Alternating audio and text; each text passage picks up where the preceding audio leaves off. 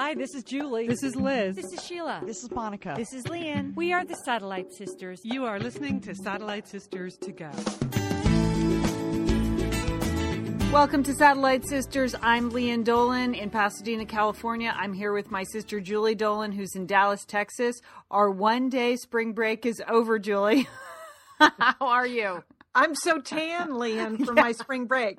That's it. I'm nice and tan. Woohoo! Had a big party. Now we're back. Okay. Yeah, I mentioned on the website this weekend that, we were taking a spring break. It was really just for one day. It was for the weekend. We just all happened to have plans, as occasionally happens on a Sunday, and we could not do the show.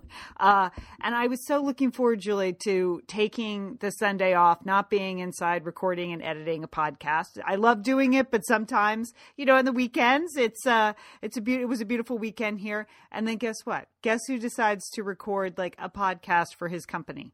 My husband. Your husband, yes. So that was fun. It's always fun. Is he a natural podcaster, Leanne? Go ahead. Tell me. He's a natural talker, but he doesn't know how to edit.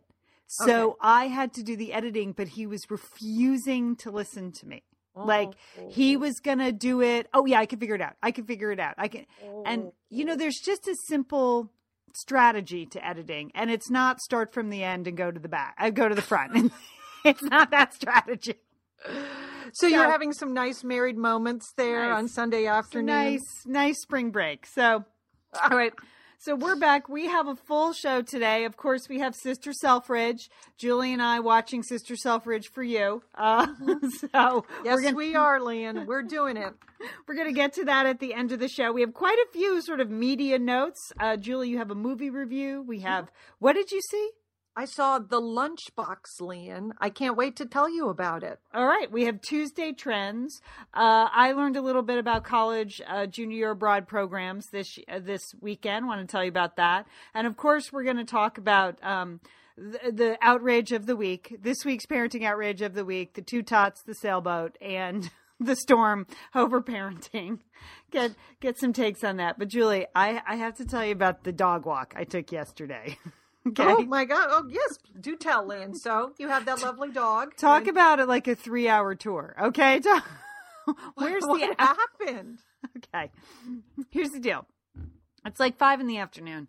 It's hot. It's hot here in Los Angeles. I saw that on the big weather map, Leanne. I know you're having a sort of unseasonably warm weather. Yes. Which the rest of the country is not having. Yes. And I know. I don't, it's not a complaint, but it is a drought, people, so it's not good. And it was 90 yesterday, which is weird, at 5 p.m. in April. So it's 90 degrees. I had already taken the dog, Mia, my German Shepherd, on her long walk. We did that before the heat.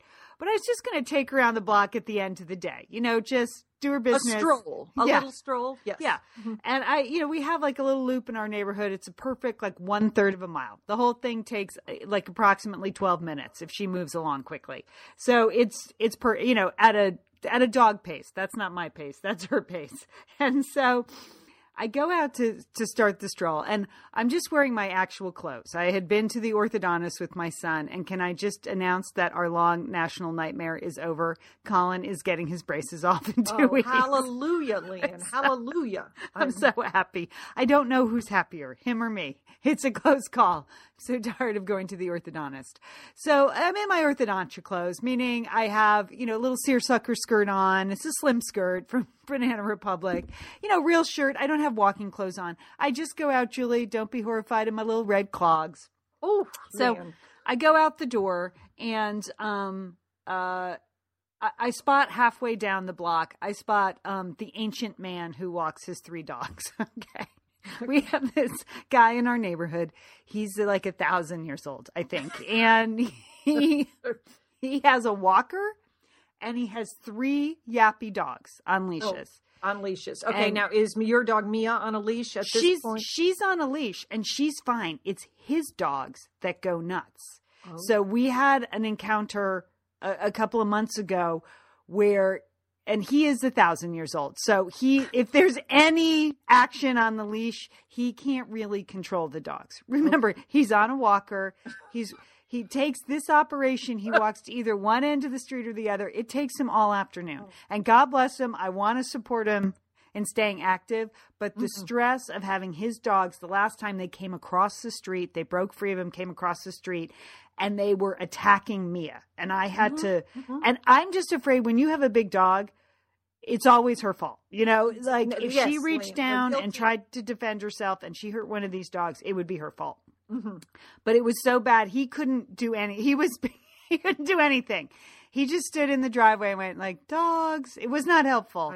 And thank goodness, like a guy in a truck drove by. I flagged him down. He got out. He got the dogs. So when I see the old man and the dogs, I just go the other way.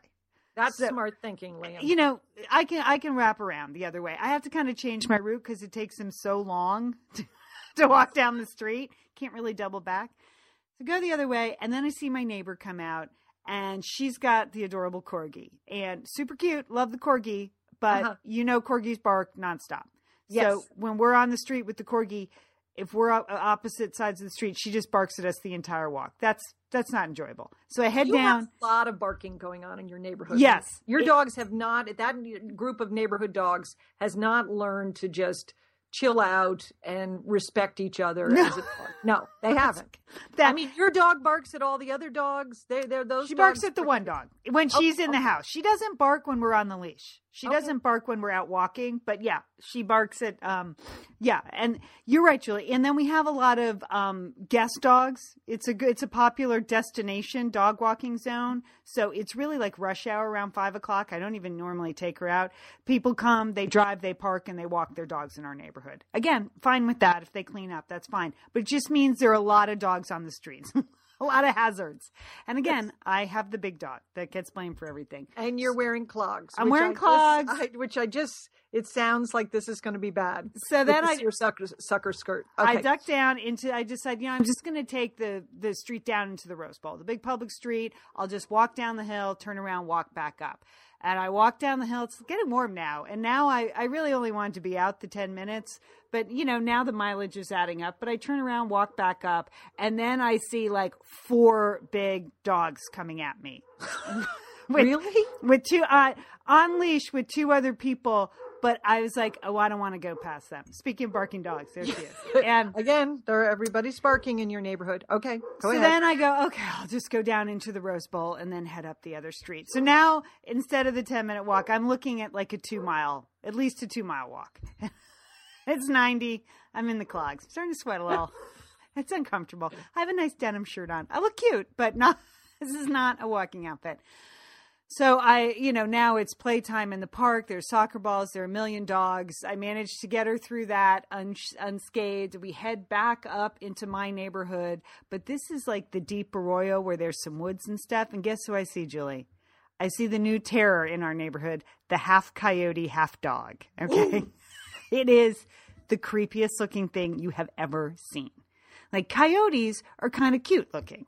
But this is they're not. No, coyotes they're creepy looking, Liam. But okay, so a pure coyote is only about 1/3 of the size of my German Shepherd. So we've usually coyotes see my dog and turn and run. This thing is like bigger and spotted and mean and aggressive. And people have called animal control, but they don't do anything about animal control. They don't do anything about coyotes. So this dog has now. Do you know in Dallas, in the city of Dallas, the police officers can just shoot coyotes? Really? Yes. We've had a couple of coyotes in our neighborhood, and that's what the police officer said. We're allowed to shoot them. He said it's just not so great with so many houses and kids and other dogs around. I was like, wow. Good thinking. But in Texas, Liam, we take them out. We just take those coyotes out. Oh. Okay, carry on with your story. Okay, so now you've got this wild animal that's stalking you. Yeah. And you're in the clogs. I'm in the clogs, and we're just headed out. We're headed uphill. Now I'm really sweating. So now I got to turn around because this thing is aggressive, and it's not backing down. And we've avoided it several times in the past, but it has taken out some small dogs, some cats, raided a chicken coop a couple times, and still animal control does nothing. Now we have to turn around and we have to cut up like the hillside. So now I'm like off-piste in the clogs. I'm sweating profusely now. and I've got this seersucker slim skirt on. And the poison ivy is just about to flare up, I'm sure, Lian. No doubt.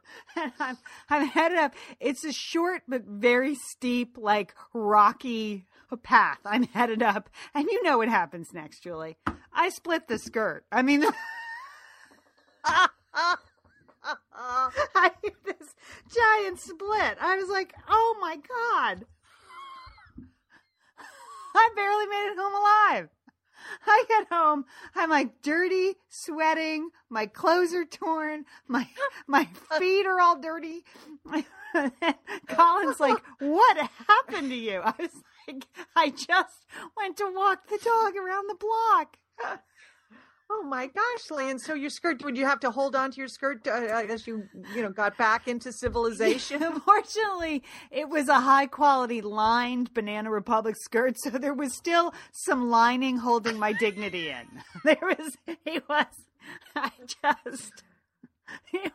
Oh my gosh.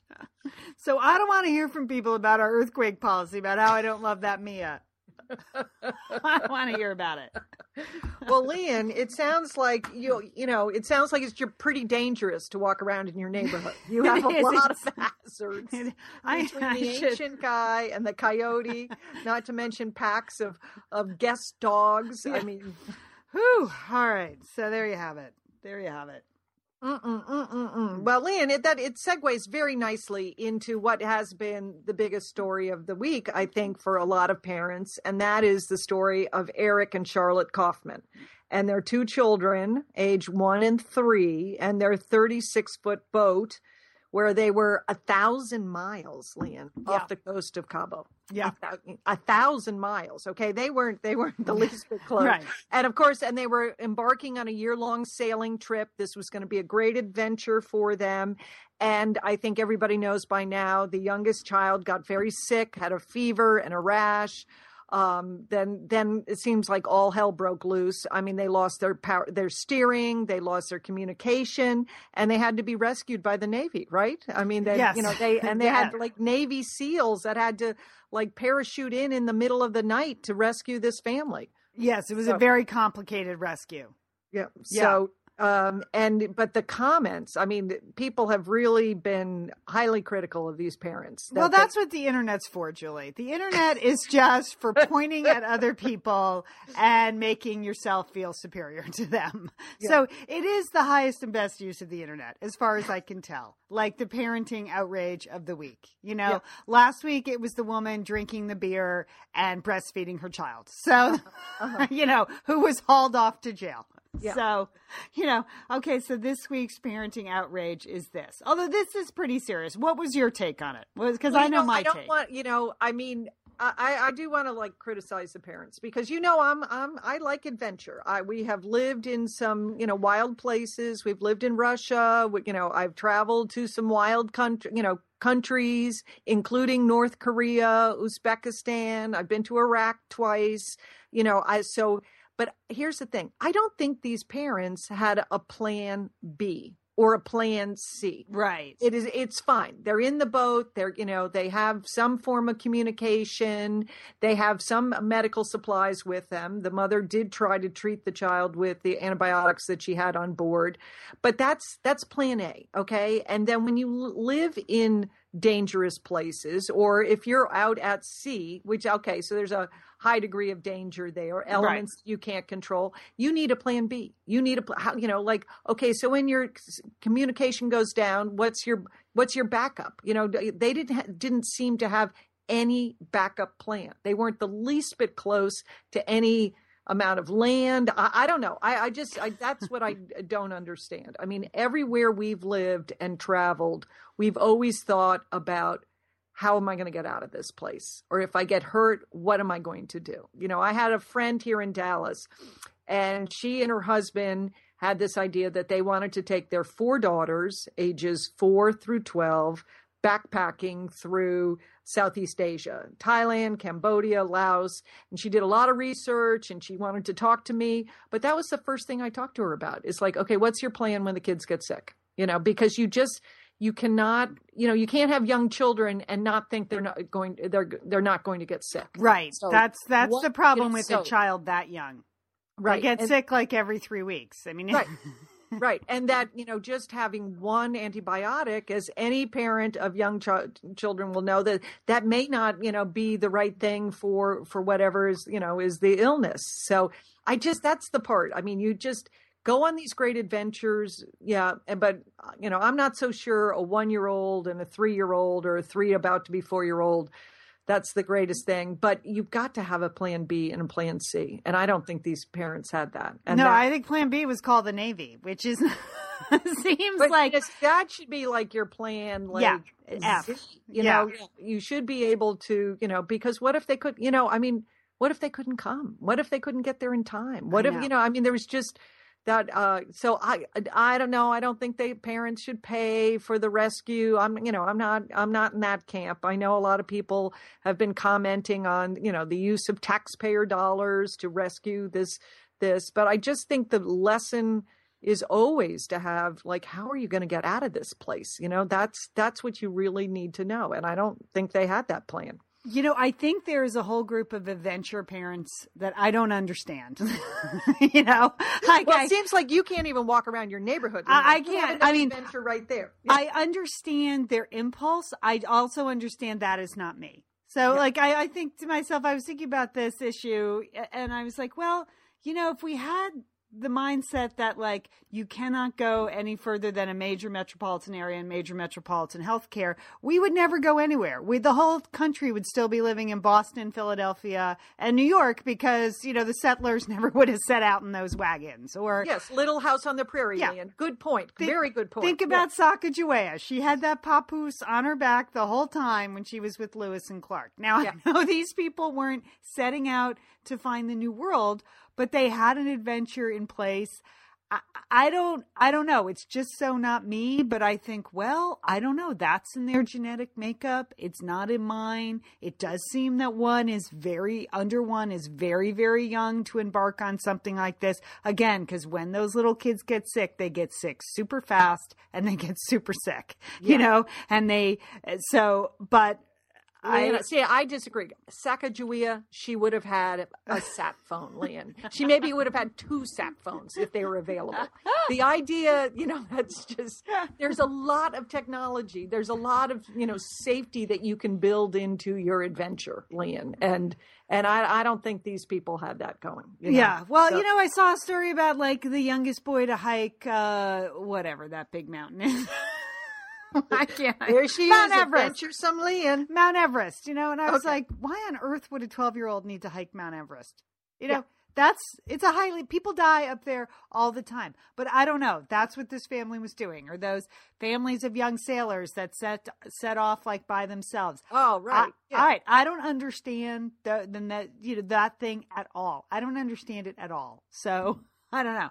And you could certainly make the argument it's probably more dangerous to strap your kid into a car seat wrong in Los Angeles and drive in rush hour traffic. They're probably in as much like danger, but I don't think so. So okay, no, it isn't my style of parenting, but so many things aren't my style of parenting.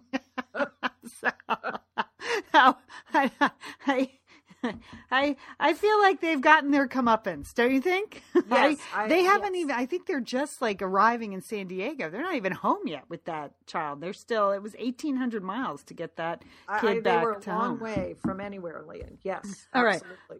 So well, I wish the family well. I wish the child a full recovery. Yes. I'm not ready to point full fingers yet. I just don't understand that. That's what I would say. So, but. I hope she gets better. I hope the little girl gets better.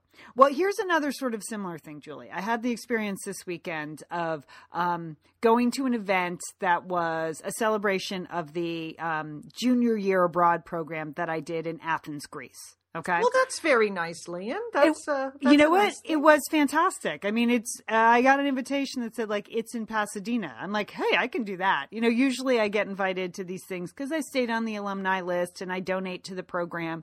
And they're usually like in Boston, New York, or DC. I'm not going to do that, but it was 2 miles from my house and it was in a really good building we wanted to see. So I was like, oh, we got to go. You are now motivated. All right. Yeah.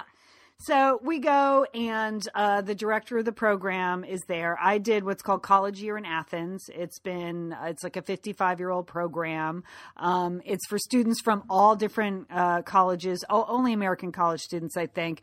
And it was a fantastic program. Like, as a classics major, I was one of the few classics majors there. Most kids weren't classics majors. But, Athens was kind of in 1985 when I was there. It was an exotic place to go abroad. So I think kids go abroad to much more exotic places now. But at the time, people went to Paris, or they went to London or Oxford or Florence, mainly Munich. But Athens was slightly exotic, slightly dangerous. There was a lot of unrest there. There was terrorism. There were plane hijackings when I was there. 85 was not a safe year in Europe. There was a lot of things happening there. But Liz and Leanne here, and we are so grateful to have OSEA support Satellite Sisters. Why? Because it's just a great product. Holy cow, do we love OSEA's skin and body care. And you know what? This Mother's Day, just look no further than OSEA. Spoil the moms in your life with the little luxuries from OSEA. The moms, the stepmoms, the bonus moms, the people who bring a touch of something special to your life. Aunts, grandmothers, they would love a little OSEA this Mother's Day. And you can get 10% off your first order by using our code SATSisters at OSEAMalibu.com. And Liz, you know what every mother and mother figure needs? What? More moisture, Liz. They need more moisture in their skin. No kidding. I mean, really, the creams, the lotions, the oils, I love it all. That duo they have going, you can't miss with the duo of OSEA. Liz, the Mega Moisture Duo. Yes. You can literally see your skin get firmer, and it just delivers this full body glow. Okay, we have raved about the Undaria Algae Body Oil. Mm-hmm. Well, pair that with the Undaria Collagen Body Oil. Youthful, Liz. A youthful glow is going to happen. And it's infused with OSEA's signature Undaria seaweed. So it just smells so delicious, doesn't it? I know you're talking about giving it as a gift. I also suggest just giving it to yourself because you're worth it. That's true. That is absolutely true. Okay, that Moisture Duo I mentioned too is a great value because you can save 16% plus the extra 10% with our code SADSisters. So this is it. This is a win-win-win Mother's Day gift. Spoil the moms in your life with clean vegan skincare and body care from OSEA. Get 10% off your first order site-wide with the code SATSisters at OSEAMalibu.com. And you get free samples in every order and free shipping on orders over $60. OSEA is spelled OSEA. So head on over to OSEAMalibu.com and use code SATSisters for 10% off. Thanks, OSEA. Hey, it's Liz and Leanne here, and we want to thank Pros for supporting this episode of Satellite Sisters. Now, Liz, I've been out and about with my new book, The Marriage Sabbatical. Mm-hmm. The book is getting rave reviews. I'm very happy. But you know what else is getting rave reviews? My hair, Liz. My hair from Pros is getting rave reviews. Leanne, I am not surprised. You have been on that Pros hair regimen for quite a while. I mean, you have good hair anyway, but now you have great hair because you've really paid attention to it. Well, Liz, Pros is made for people, not hair and skin types. Personalization is rooted in everything they do, from their in-depth consultation to their made-to-order model. And you know what? I love the regimen they have me on. Do I take the hair vitamins every day? Yes, I do. Do I use my shampoo and conditioner made especially for Leanne Dolan? Yes, I do. Do I sometimes use the leave-in conditioner when my hair's really dry? I do. And I even have a pre-scalp thing that they give me. Okay, Pros, you're the boss. I'll take it. You tell me what my hair needs. That sounds good. And here's the thing. It's personalization, Liz. For millions of possible formulas, only one is uniquely Leanne's. Okay? And I'm using it. Pros isn't just better for you, it's also better for the planet, Liz. They're certified B Corp, cruelty-free, and the first and only carbon neutral custom beauty brand. So Prose, we love you. I love the photos of my hair. Couldn't be happier. Photos of your hair. There are people in the photos too. That's the thing about a book tour. Everybody has their picture taken with Lian and then post it. So the hair is important. Couldn't be happier, Prose. Prose is so confident that you'll bring out your best hair and skin. They're offering an exclusive trial offer of 50% off your first subscription order at prose.com/sisters. So you get your free consultation, then 50% off at prose.com/sisters. And Prose is spelled Prose. Prose.com/sisters. Thanks, Prose. And it's also sort of pre-Skype, pre-cell phone. Did you have access to the internet? I mean, no. So that's that. what I want to talk about. So, the director of the program was discussing how different it was now for kids to go abroad. Because Julie, you went to Paris. I went to Athens. You said goodbye to your parents. I don't ever recall. I think I called my parents once.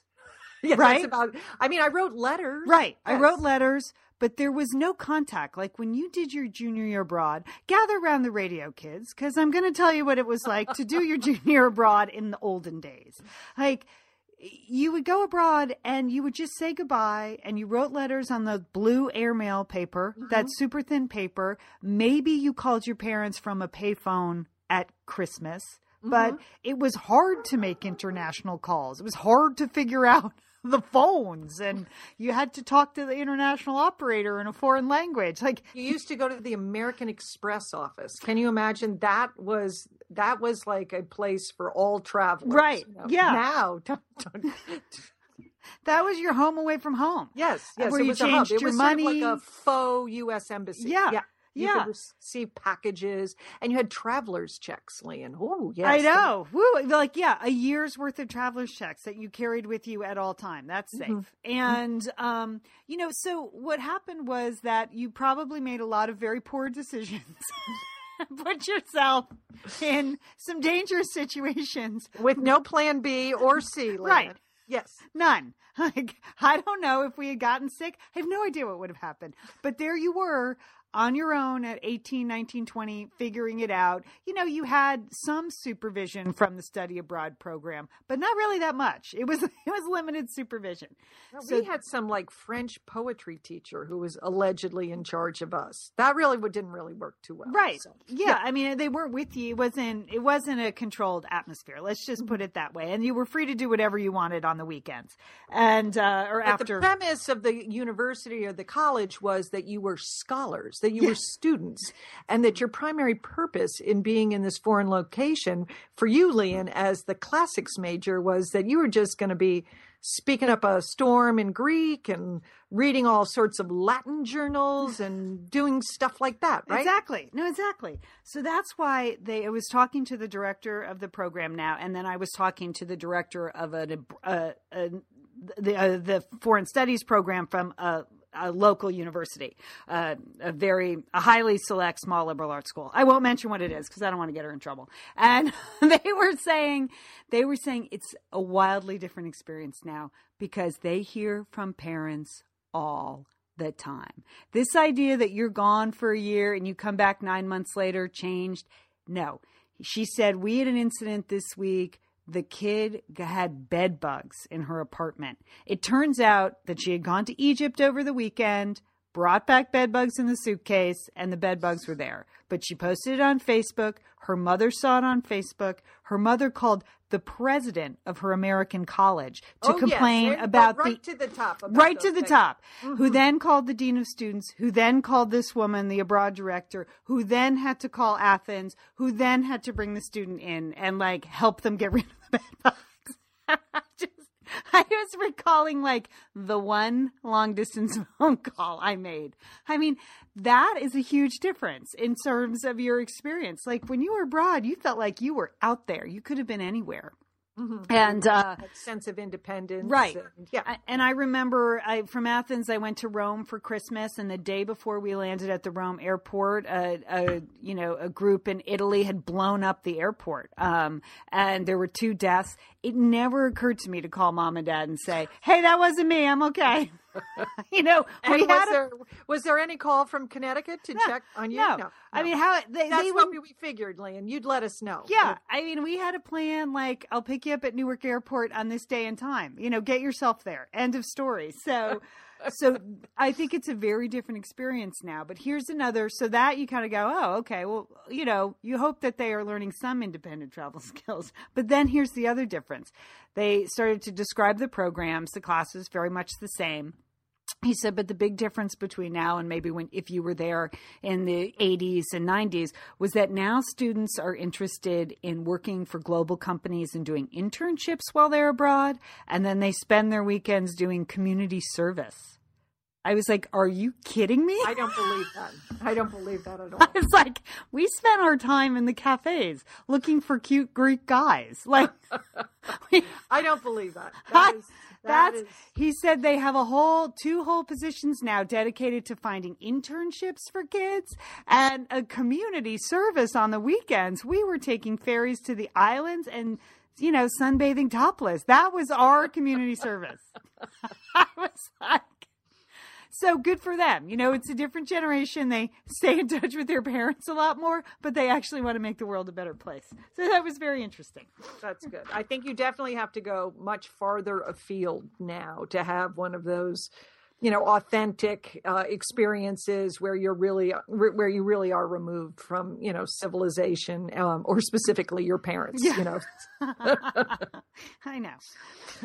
Oh, well, Lian, it's Tuesday, and you know what that means. It's time for Tuesday Trends. And this first one, I just have some great news for you. The fanny pack is back. Oh, yes, sister. Yes, the much maligned fanny pack. There were too many people in large white sneakers and shorts in Disney World carrying turkey drumsticks that sort of really ruined the fanny pack for the rest of us. It's so practical. It is fantastically useful. That it gives you two hands, unlike the backpack where you still have to take it off to, dig around in it for your wallet or whatever. The fanny pack, it's right there, Lian. You could just reach in and it's secure and it's snug. It can act as a fashion accessory. It sort of gives you a little waist definition. I mean, I love a fanny pack. Okay. I really do. And I was really sad when people just, they really said some mean things about the fanny pack. Now, but here's the thing. The new version of a fanny pack is called kind of a hipster because I want you to think Braveheart. Those things that men wore in front of the kilts, those sort of like little mini pocketbooky things. Yeah, well, that's what the new fanny pack is looking like. It's on a sort of a thinner belt and it's hanging down low. So it's, I think it's, it's a sort of a breakthrough piece. I mean, they have one that was featured $1,300 for a fanny pack by Marnie. Now, I'm not going there for that, but I'm just hoping that this fashion trend, that we're going to be able to see much more affordable ones at Target coming soon. But I really do like the fanny pack, and I'm glad that it's back. Okay. I'm just Googling hipster fanny packs on Etsy. There are some cute ones. Yeah. See, we can do this, Lian. Okay. I think we can. And it's just, all of us that have, shoulder injuries from carrying pocketbooks and, back injuries from backpacks, the fanny pack, it is it's where women really should carry your personal belongings. Right. It is, Lian, because that's, it's our hips. That's I think that's where Sacagawea carried the baby on her hip. That's what she did. She should have had a sat phone, Lian. Okay, on to the Mandels, Lian. This is the other thing that they are saying that are coming to the office. Big thumbs down on this trend. Oh, to the office? To the office, Lian. Oh. Okay, I have many, many reasons why I do not think men should wear sandals to the office. Okay, I know women get to wear them. I understand it. It's gender inequality, but it's just. Basically, it's gross to look at men's feet. Okay, they're unhygienic, particularly in any kind of city environment, even in your environment, Lian. You took a walk. Look what happened to you. Okay, so you know it's going to be a lot Nature is dangerous. Nature is dangerous. Dirty feet, okay? I think in many situations, it's sort of an unmanly thing to wear. Like, I just your businessman husband, I just don't see him wearing sandals to the office. No. I just don't think that that's the right way. I think it's inappropriate in many cases. Like, if you open this door, Leanne, you are never going to get a man to wear a tie shoe to a wedding ever. Okay? You know this. You are never going to get those groomsmen in tie shoes. They're going to insist on wearing flip-flops. And first of all, and the other thing is just those hairy toes. I know. Nails. I mean, it's not your fault, men. It's just we don't want to see them. Yeah. Now, I mean, this article that said that this is the next big trend, it's all about finding the right pair of sandals. No, it's not. Okay. The sandals are fine on the weekends, for the beach, do whatever, but just please don't wear them in the office. So. Strong statement. Okay. Those were my two big trends for Tuesday, Leanne. It's only Tuesday. You only get two. So there you have it. All right, Jill, I did want to mention I'm doing something this weekend that I'm really looking forward to. I'll be at the LA Times Festival of Books for those of you in Southern California who are looking for a fun weekend. It is a 2-day event. It's the largest book festival in the country. There are many, many, many fine authors there, and then there's me. But I'm going to be... Leanne, come on. Yeah, just making a joke. I'm going to be on a panel that I'm really excited about. It's a really fun panel, Julie, of women's fiction authors. And I have spent the last 10 days reading all their new books because I'm hoping that I can talk them into coming on the show after we meet in person. Jane Green, we've talked to her on Satellite Sisters before. She writes those great women's fiction books. They're usually set in Connecticut. She's a Brit living in Connecticut, so she has an interesting point of view. And I'm really looking forward to meeting Jane in person. I just finished her book, Tempting Fate, which is kind of about a suburban wife that has a midlife crisis. So that's good. Oh, okay. Yeah, she kind of turns the table on that. Sort of an interesting observation. And she kind of nails Connecticut. For the first time, she actually sets the book in Westport. She used to use like a made-up town called like Highfield or something. But now she sets it in Westport, Connecticut. So there are some familiar landmarks, Julie, you will recognize. Okay. I will definitely look for her book. And then Lacey Crawford is on our panel as well. She is a first-time novelist. Her book is called Early Admission, but she spent 15 years as a private admissions counselor for highly select colleges. And now she's sort of fictionalized that experience. So it's sort of like the Nanny Diaries. I'm sure. Yeah, that she has some tales. Exactly, Julie. That's a great analogy. So I whipped through Early Admission. It gave me kind of post-traumatic stress disorder because I realized that my son really underthought his college essay. The whole book has many examples of like college essays. It's fictionalized, and that she works with these kids to get their best possible essay, and they all have varying home situations with varying pressure and things like that. So that's where the story lies. But I was like, wow, I just let him write a couple of drafts and we sent it in. I don't know. I spell checked. It was a touch of funny. I thought it was fine, but now I can see I completely underthought that on his behalf. So I'm looking forward to meeting her. And then the final author is Gigi Lavangi, who wrote The Starter Wife, was her first book. Oh, yes. She writes very, very funny books about Hollywood and like Malibu, Brentwood wives. So the west side of Los Angeles. So her book, and she was married at one time to Brian Grazer, the film producer. So now they're divorced. But but she writes very funny books. So that's our panel. And we're all going to meet Saturday night for dinner. We're having a big like authors dinner downtown with a couple of other authors. As the local, I'm arranging that. So I'm previewing some restaurants and stuff like that. And then our panel is Sunday at 10:30. If you happen. And do you have a theme for your panel, Leanne? The panel is called, we didn't think of the theme and I'm not the moderator. But I may have to pull a Liz Dolan sort of. That you're going to commandeer. I mean, it's, we're working on the show flow, but our panel is called Choices and Consequences.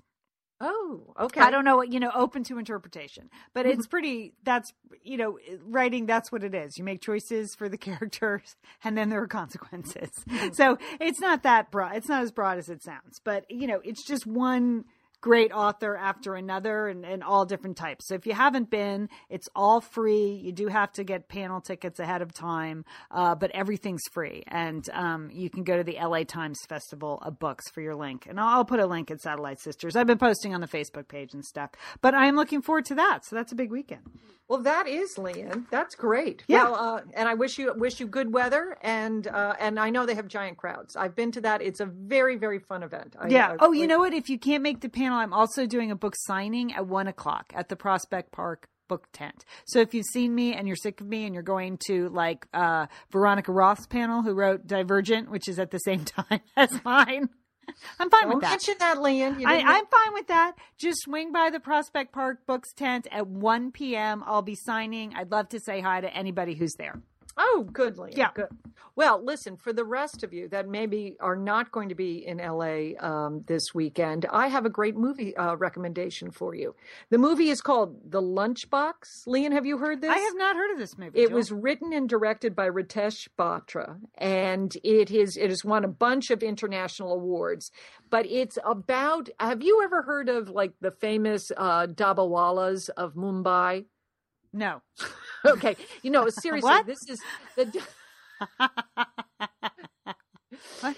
The Dabawalas, Leanne, of Mumbai. This is the delivery system where they collect hot food in, these little lunch boxes from workers' homes, and then they deliver them to the offices by train, by bike, by cart, and they are transported by this this field of like workers that where they pick up over 200,000 of these little lunch boxes, and somehow all the lunch boxes get to the right office and the right workers. Wow. And then they repeat that in the afternoon, and they get them all back home to the right homes. I mean, it is a famous sort of delivery system. In fact, Harvard Business School, they have a business case on this, just about how, sort of using, sort of harnessing like a lot of people, each doing one small thing. They've created this very complex delivery system where, you're at home, you're cooking a hot lunch for your husband, somebody comes and picks it up, and somehow it gets to your husband in LA. But they do this all the time. So that's called the Dabawalas. And that's the last thing I need, is to have to cook like another hot meal for my family. But okay. I can appreciate it. Okay, well, you're out. Oh, you're out. But it is sort of a cultural thing in India. So that's the setting for this story. The story is set in Mumbai, and it is just the sweetest story of this housewife who's trying to kind of rekindle some fire in her marriage. And she's taken up cooking, and she has her auntie that lives in the apartment above that's kind of helping her really like spice up her food to kind of impress her husband. And somehow her lunchbox goes to the wrong man. Okay. And this is okay. But here's the thing. This never happens. Like the error rate among the Dabawala is like so low. They've studied it. It always goes to the right place. But this happens. It goes to the wrong man. He's a widower. And all of a sudden he's eating this like super delicious food because he has been ordering his hot lunches from some local restaurant. And so he puts a little note in it, and they start this relationship back and forth of passing notes every day at lunch. And so I don't want to, but it's just a super sweet story. Everybody I can't think of anyone that wouldn't enjoy it. It's got a great, set in India. So it's a great exotic locale, and it's just, it makes you feel good, Leanne. So look for it. I will look. That sounds very enjoyable. Yes, I would enjoy that movie. Yes. It's a kind of movie after I saw it, I said to my husband, I said, I would have recommended this to mom and dad. They would have, it's unusual, but a wonderful, wonderful story. The actors in it are all Indian. I don't recognize them, but they're superb in this. It's just really touching how the whole thing is done. So the name of the movie is The Lunchbox, and look for it. It's very good. Julie, you know what we enjoyed this week, and I watched it because you said it was good, is The Internship. Oh, Speaking of movies, you had recommended it. It's the Owen Wilson movie about like two grown men working at Google, and it's really funny and really sweet. Yeah, it's fantastic. Yeah, it's great. And Vince Vaughn wrote it.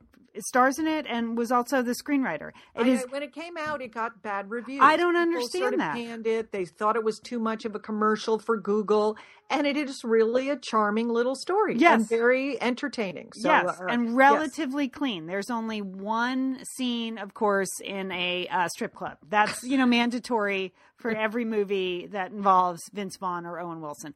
But other than that, it's a very enjoyable movie. So that was a good call this weekend.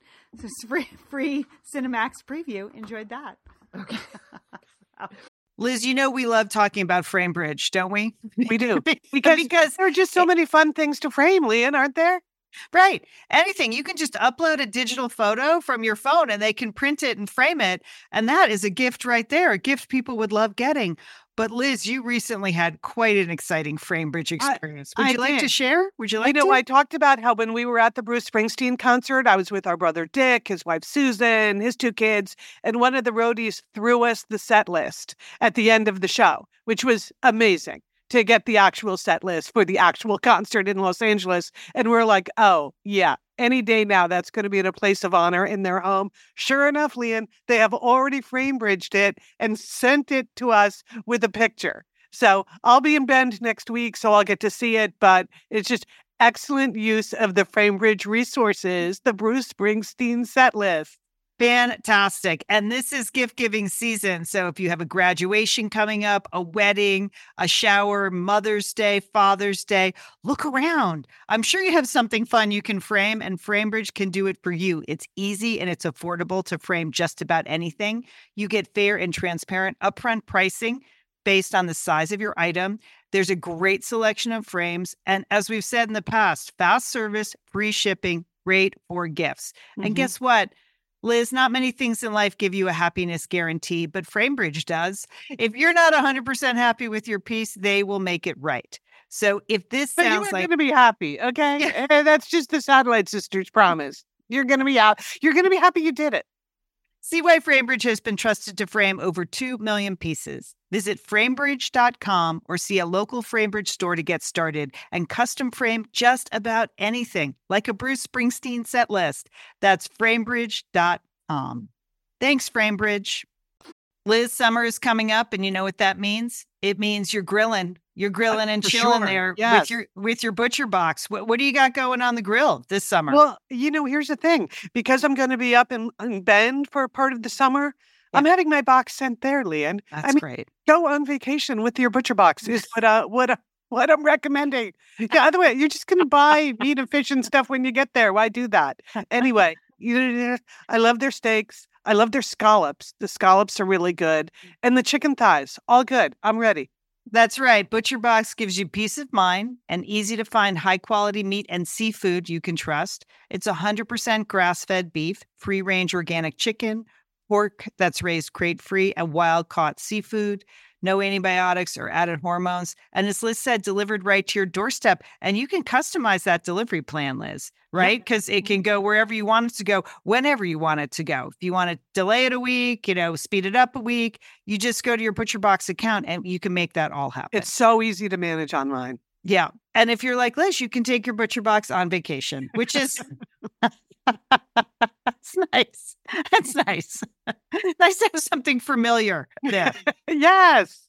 So if you want to take your meat on vacation, sign up at butcherbox.com/sisters and get our special deal. ButcherBox is offering our listeners a free for a year offer plus an additional 20% off. So you can choose salmon, chicken breast, or steak tips free in every order for a year. Sign up today at butcherbox.com/sisters and use code SISTERS to choose your free for a year offer, plus get $20 off your first order. Thanks, ButcherBox. Okay. Living it up in Pasadena. I can see that. Woo, what a weekend. Podcasting and watching TV. All right. Couple of Facebook notes before we head on over to Sister Selfridge. First of all, a couple of years ago, 6 years ago, in fact, we spoke to Sheila Weller. She's a good journalist, and she was the author of a really fun book called Girls Like Us. It was the story of Carole King, Joni Mitchell, and Carly Simon.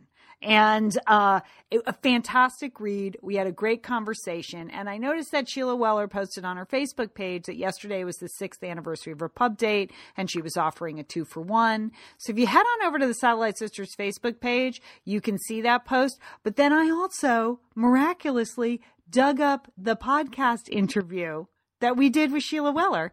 And I think I'm just going to repost that for people at some point. But you can click on the link if you want to do a direct download. You can click on the link there at our Facebook page. So really fun. I was listening before we got on the air, Julie. Sheila's telling the story of her, summer of love. Remember when she dated all those much younger, inappropriate men? That's on there. Monica does a Believe It or Not. It was really fun to listen to. And then our interview with Sheila Weller about, 3 rock heroes who all, by the way, slept with James Taylor. Remember that? Yes, I do, Lian. It's a great book. And I do think it's a miracle that you were able to dig that out of the Satellite Sister file. So way to go, sister. Our archives is not organized. So every once in a while something rises to the top. Also, I got some requests for Paley Fest. Could people find the Paley Fest panels online? Because they were broadcast.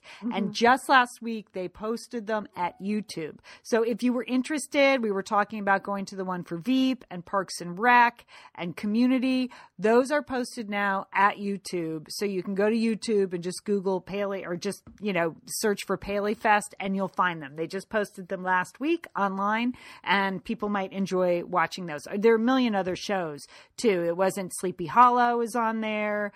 Pretty Little Liars did a panel. There's a whole bunch of different shows, not just those 3. So if you're interested in finding that, please do. Oh, and Lian, Spice Talk continues. Oh, yeah. Satellite Sister Facebook page. A big shout out to Megan, who posted a recipe for homemade celery salt, Lian. That looked fantastic. It did look very good. I don't know why I didn't know that celery salt was actually made with celery. Can I just admit that? I was like, how? What? It's actually celery? What did you think it was? I thought it was maybe salt that was meant to go on celery. I didn't know what it was made of. I haven't used it. Apparently you've never used it, Lian. Well, not since delicious. 1972. I mean, I don't.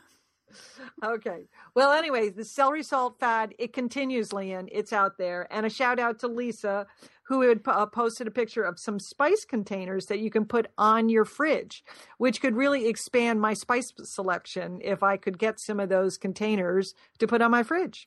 I looked at that and I thought they would just all end up on the floor. Yeah, well, yes, I was a little worried about that. I didn't think I could execute getting the spices in and out of there and back onto the side of the fridge without just opening up the thing and having it all land on the floor. But that's just me. That's just me. Yeah, I did think I was going to dump them or knock into them and spill them all. Yeah, so they did look a little dangerous, but it was a good idea, and we appreciate good ideas at Satellite Sisters. So, all right, you can always find us at satellitesisters.com. If you're looking for show notes, everything's there. Oh, I wanted to mention, I posted an interview yesterday with an interesting healer. Yeah, what happened there, Lian? Yeah, you know what? It was a technical nightmare. That's what happened, Julie. I spent hours trying to salvage that interview. I thought I had gotten it. It was just one of those things. When we tape over Skype. We just do audio. We don't see each other. But she had hit the video button on her end. And I couldn't separate the video from the audio, despite trying for hours, despite even Burning Sage didn't do it. It didn't do it, despite watching, the YouTube videos, despite calling in the teenagers. We were dropping things into iMovies. They claimed it could be done, and it sounded fine to me. And then I posted it on iTunes, and her section all dropped out. So we're going to retape the whole thing. It is actually at this point easier just to retape it. So be on the lookout for that. But you can always find us on the Facebook page at satellitesisters.com. You'll find show notes, and our email address is sisters@satellitesisters.com. And Liz checks that email. So if you haven't been responded to, call Liz. Okay. Now's the time in the show when we do our weekly review of this week's Mr. Selfridge episode. We're calling this Sister Selfridge. This was your request, Julie and I dropping into the second season. And Julie, last week we watched, and then we got, I would say we got reprimanded for some of the miscalculations and gross characterizations we made, wouldn't you? Sue just wanted we got slammed, Leah. Yeah. Sue on the Facebook page, she's a big fan. She just wanted to let us know that we were pretty much totally wrong on our take on characters. We had sympathy for all the wrong characters. Mm-hmm. We, despite actually doing some research on the first season, we hadn't watched the first season, but we mistook all the relationships. We shouldn't blame Rose, Mrs. Selfridge, for seeming selfish. You know, Agnes was the one that was in love with Henry, not Rose. Poor Mr. Grove is not poor Mr. Grove at all. Poor Mr. Grove appears to have left his wife or a person his age to have taken up with the younger woman. And the fact that he has 4 kids and is overwhelmed is really his fault. And everyone wanted to chime in that, we may have dismissed Henri, but wait till we see him without a beard. He is hot. So, okay, Sue, we hear you. You know, feel free to correct us when we're wrong. I still haven't seen the first season. Julie, have you?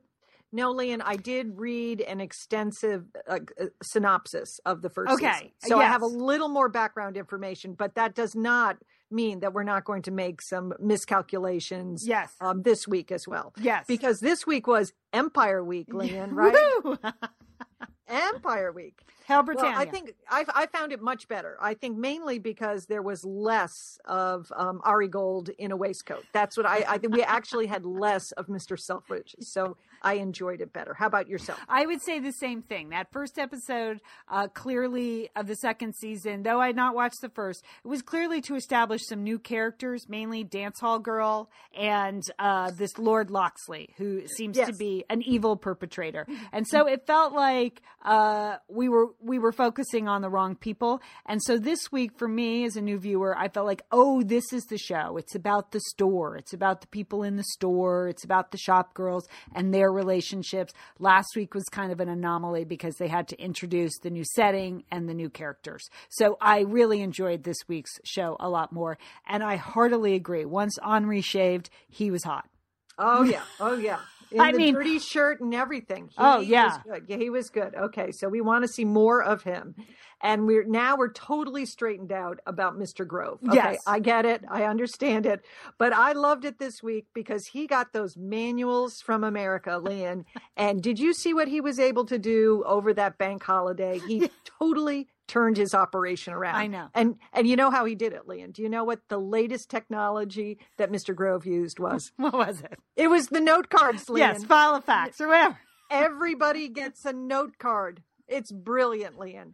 That is a big management idea that I know Mr. Selfridge really enjoyed. So that was good. So I got that. Oh, also, I think Empire Week means dead animals, Leanne. Did you see that? They rolled in that tiger right in the beginning. Agnes, she was trying to get that in. And then, of course, Lady May and Mrs. Selfridge were draped in dead fox later on in the show. So so I think that was a big style. You know, our mom used to have something like that. Like I know she did.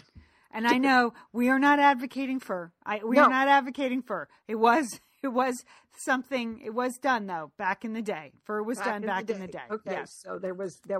That's what it means. That was also Empire Week means some excellent breakfast scenes this week. Yes, more eating of breakfast. Wildly uncomfortable breakfasts too. Many, terrible breakfasts. It was so cozy, Shay Loxley there. I would have gotten a larger table if I was Lady May. Because because I think they were serving soft-boiled eggs at that breakfast. Yes, again, what with the soft-boiled eggs? You think she would have learned. Hard-boil the eggs, Cookie. After she was smeared with the eggs. I know, Leanne. So longer table, I think, and harder eggs. That's what you need. And then Harry and Rose. What did you think of that scene, Leanne? Their breakfast little tete-a-tete there. You know what? I thought it was uncomfortable because the son was there, but I thought that's a normal conversation that husband and wives have. I mean, at least he apologized. Yeah, I didn't really even think it was a fight. No, I was surprised that the son. You want to hear a fight? You want to hear a husband and wife bickering? I could do better than that. That's nothing. Yeah. I'm sorry. I accept your apology. Since when is that a fight? Come on, get out the hard, soft-boiled egg. I do like Lord Loxley. I mean, I know he's evil. I don't like him as a character, but he had some good lines when the poor serving girl asked, like, do you think you're going for war? And he refused to tell her. I was like, wow, there is a class gap right there. That is awesome. Yeah, that was good. He was really enjoying that. Yeah, I like his badness. I find that good. Yeah, I mean, hitting your wife, not good. Not advocating that. He did strike his wife last week, but he's an interesting character to me. And then, Julie, I did have to laugh, that when Agnes, she's spending all night setting up, the tiger and the pith helmets. And then did you see the look when she was supposed to be like exhausted? But she's so beautiful that she was like, whew. And like, she's not a hair out of place. She's still spectacularly beautiful. Whew. She did one of those like blow out her cheek things. I was like, I wish I looked that good after being. That's what you look like after your dog walk, right? That is exactly right. My gosh, she is so pretty. All right, Kitty, all the girls in the beauty department, the Kitty and the girls in cosmetics. Yeah. First of all, they were so excited about those Oriental fans. I mean, they were. That was really it. But here's the thing: I think those girls' complexions are as compelling as the clothes in Downton Abbey. Oh, Julie, good call. They have the most incredible skin. I mean, they just look so amazing. Yeah. And what about Kitty's hair? What is it? And how does it like curl up like that? It defies nature. But that it is as spectacular for me to look at those girls as it was to watch the clothes in Downton Abbey. So, you know what? And speaking of a comparison, wouldn't you rather be those girls than poor Lady Mary, like stuck at home? I know. Doing nothing? Like being a shop girl actually looks kind of fun. So thank goodness they were able to get out and be shop girls. That's so much better than poor Lady Edith. I'd rather be a shop girl. Lady Edith, sadly, Leanne, could not cut it behind that cosmetic. No. Oh, God, no. I'm sorry. That was a little mean, but that's the truth. Okay, Kitty, here's an alert. I'm not too sure about your boyfriend, Frank Edwards, the journalist. I don't like that. I think things are not right there. I think you can do better. Believe me, Kitty, you can shoot higher than him. That's what I think. And then what did you make of the list of leather manufacturers? Oh, well, what is happening there? Okay, Leanne. What's he going to do with that list? He is going to totally blackmail people on those lists, extort from there. He's going to go to the worst, cheapest leather manufacturers, and it's going to result in poor quality boots for the soldiers, Leanne. Okay. And he's going to receive a kickback, okay? And he's going to blame it all on Harry. I see it, Leanne. I know that's what you do. I was like, how is this going to be used against him? There you go, Julie. Well done. Good job. Okay. But Empire Week, Leanne, also means pornography. Could you believe that scene with little Gordon there in the warehouse, and they're looking at those baseball cards of women? No. Okay. And then Rose, she finds them. Well, too bad Rose did not have a subscription to the New York Times because, Leanne, did you see that article this week? How to talk to your kids about pornography? You know what? I missed it. I'll have to look it up because it's a conversation I do not want to have, Julie. Okay, well, that's the subtitle: awkward, uncomfortable, and unplanned. That's what it is. But here's what you're supposed to do. And apparently Rose knew this, that you're supposed to not freak out when you find the pornography, okay? You're supposed to react calmly. I think she did. You're supposed to try to talk about it. And then, or talk to your friends about it first. Now, she didn't do that. I don't know why she didn't have Harry address it rather than she felt like she needed to address it with Gordon. But anyway, and then you're supposed to ask your child, how did you find the pornography? Okay. Was it scary? Was it exciting? Okay, I've never asked him that question. Okay, see, me neither. I don't even think you should Google this, Lian. Believe me, I know. You're going to have that in your Google search history that you looked up something pornographic. Okay, so don't do it. Don't do it. At my son's school last week, they did like a teen issues day, and one of the issues they were addressing was pornography on the web. And I was like, good, great, good. Please, you talk to them. Because I hate that stuff. Well, you can now refer your sons to this episode of Mr. Selfridge. Yes, I'm sure they'll enjoy it. I'm sure they'll all, believe me, the pictures that girls post on Facebook are much worse than the pictures that Rose found in Harry's pocket. So, I know. So there you go. But I have to say, overall, I enjoyed this episode quite a bit. Yes, I thought it moved along a lot better.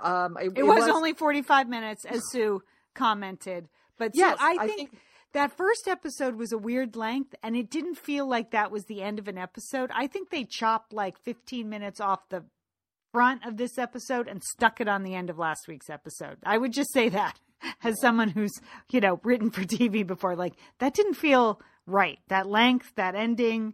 But this one, we had the big ending this week. I know. Winston Churchill did not show up. War has been declared. And you just know, I'm telling you, Victor in the Palm Court, he's in trouble there. Yeah. Yes. So, yes, I mean, it's still very ominous in a different way than in Downton Abbey, but it's going to really change what happens at the store, Liam. No doubt. I'll tell you, that Lord Loxley is no Lord Grantham, is he? No, he's not. He doesn't have a dog, Liam. There's no dog there. Nobody likes him. He doesn't care. All right. We always welcome your comments. You can put them on the Facebook page, Sister Selfridge. Did we get it right this week? Let us know. All right, Jewel, you have any plans for the rest of the week? I do, Lian. I have a big week. I am heading to New York. Can you believe this? No, I didn't know that.